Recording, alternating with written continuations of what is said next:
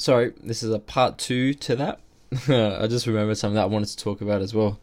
Um, I thought this would be pretty cool to talk about. The three YouTubers that I first started watching when I started lifting weights. I don't know, I thought about it in the car, I'm like, fuck. That's like literally what got me into working out and stuff. It would have been, the first one would have been, I think it would have been Furious Pete.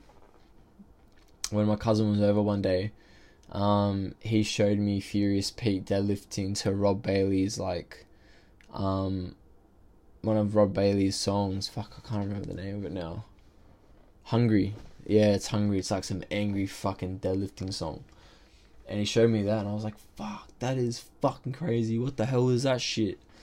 Like, what is he doing? What is that fucking thing? So I looked him up, and then I saw his gym videos, and he was also like a competitive eater. His name's Furious P on YouTube. He's very good. You should go have a suss him out if you haven't seen him before. He does all these. He used to do all these gym videos, and then he got he got testicle cancer. I can't say the fucking name. He got testicle cancer. And then so that's been his life for the past 3 years or something. But he used to do a lot of gym videos. He used to do a lot of food food competing videos and him eating just a lot of food, like challenges and stuff. And he got in one of the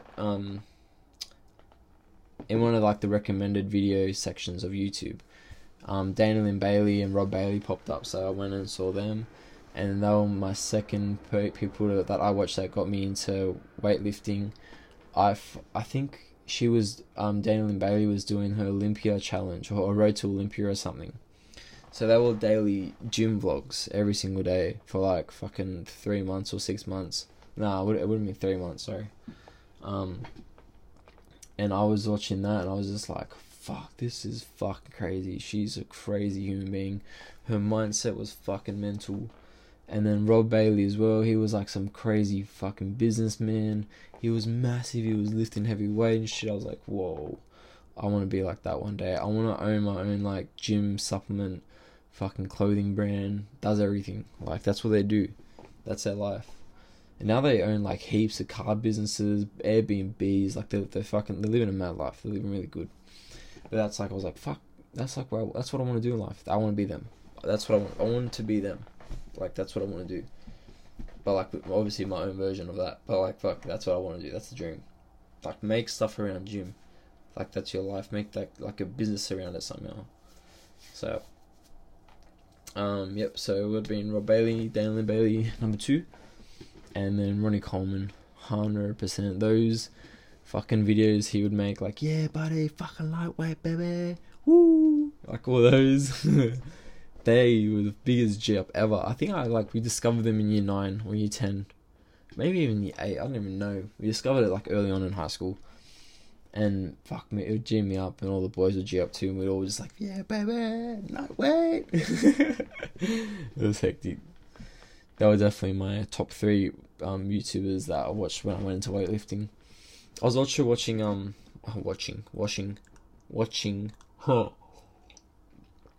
Elliot Hulse, the strength camp, when it was just the strength camp. He taught me how to deadlift, pretty much. I listened to his technique before. This is before I discovered the Australian strength coach. Elliot Hulse was my strength coach, pretty much. I watched all his YouTube videos. I read all his ebooks and everything that he had on how to deadlift and how to squat properly and shit. So I got all my stuff from him. And then when Australian strength coach, I discovered him a year or maybe 2 years ago, and I started watching all his videos on how to deadlift and thing. I advanced my deadlift even more, and my squat, and yeah, pretty crazy. Elliot Hulse was mad. He was very into strength and all that stuff, and then he tore his bicep and his I think his Achilles and all that shit, so he couldn't do anything for ages, and then he just went on this spiritual journey to find himself. And he did. He came back fucking smart as fuck. What time is it? Yeah, so he went on this spiritual journey, and he was reading all these books. I'm not sure if he was reading too many books, but he knew the body very well. He knew the body a lot. He was going through the anatomy, the physiology of how like everything works and shit, the movements, joints, how your spine, your brain, everything. So maybe he knew the body well, and he was good at reading books, and then he just started reading like every spiritual book you can think of, and all the self-finding books and all that stuff. I think that's what he did, and he just became like a philosopher, bodybuilder guy. Like he's smart. He's very smart, and he's got like his own strength gym.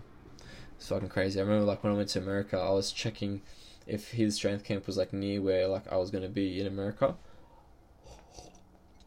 and I was gonna like go try and get to his like the gym one day and speak to him and just ask him shit, because I was like fuck. He would actually nah. It's so hard because like every single gym person that I watched, they got me into something somehow. That's weird. I don't know.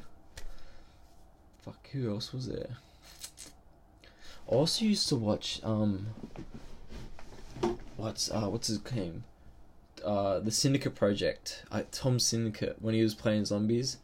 That's what got me into like this whole thought process of like I want to do that one day. I want to like be able to do what I want to do and love, but get paid for it too. Ever since I started watching Syndicate, that what's it called? That idea like went into my head, and it's always been there. Tom Syndicate was crazy. He was a mad zombie game player, and then he started this Minecraft series, and I wouldn't watch TV. I'd go on YouTube and watch his like latest episode. It only went for half an hour or an hour, but I watched the full thing. There's some videos where you skip it a bit. I would watch the whole thing every second. Like, I was really into it a lot. And then like there was this thing where like these people came into his map, or maybe the creators of the map made like a whole mission. Like they created like, they must have built it and then re-updated it with everything in there.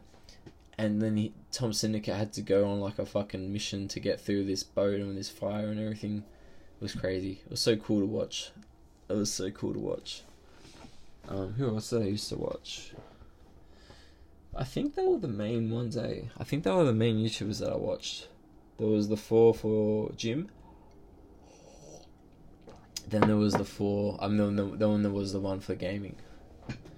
I never used to watch Mr. Sparkles or anyone. I stuck with the Syndicate Project. It was weird.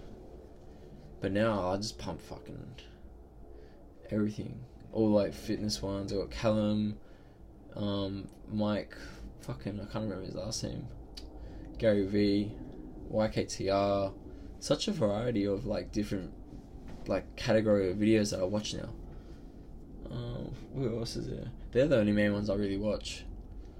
I've subscribed to all these other channels that like have good videos, but they're like the main ones that I watch. They're fucking good. I used to smash Logan Paul just because like of the effort that he put into all his videos. Like he did daily vlogs, and every single vlog that he put out was just fucking crazy. And every day he was just doing all this like crazy shit. I was like, fuck, that is crazy. And he fucked himself with like everything that happened. But yeah, that was pretty cool. Anyways, I thought I'd add that to that podcast. I wasn't done yet. I had wanted to talk about it, but I forgot. Alright, anyways, have a good day everyone, or good night whenever you listen to this, and I will speak to you next time. Bye bye.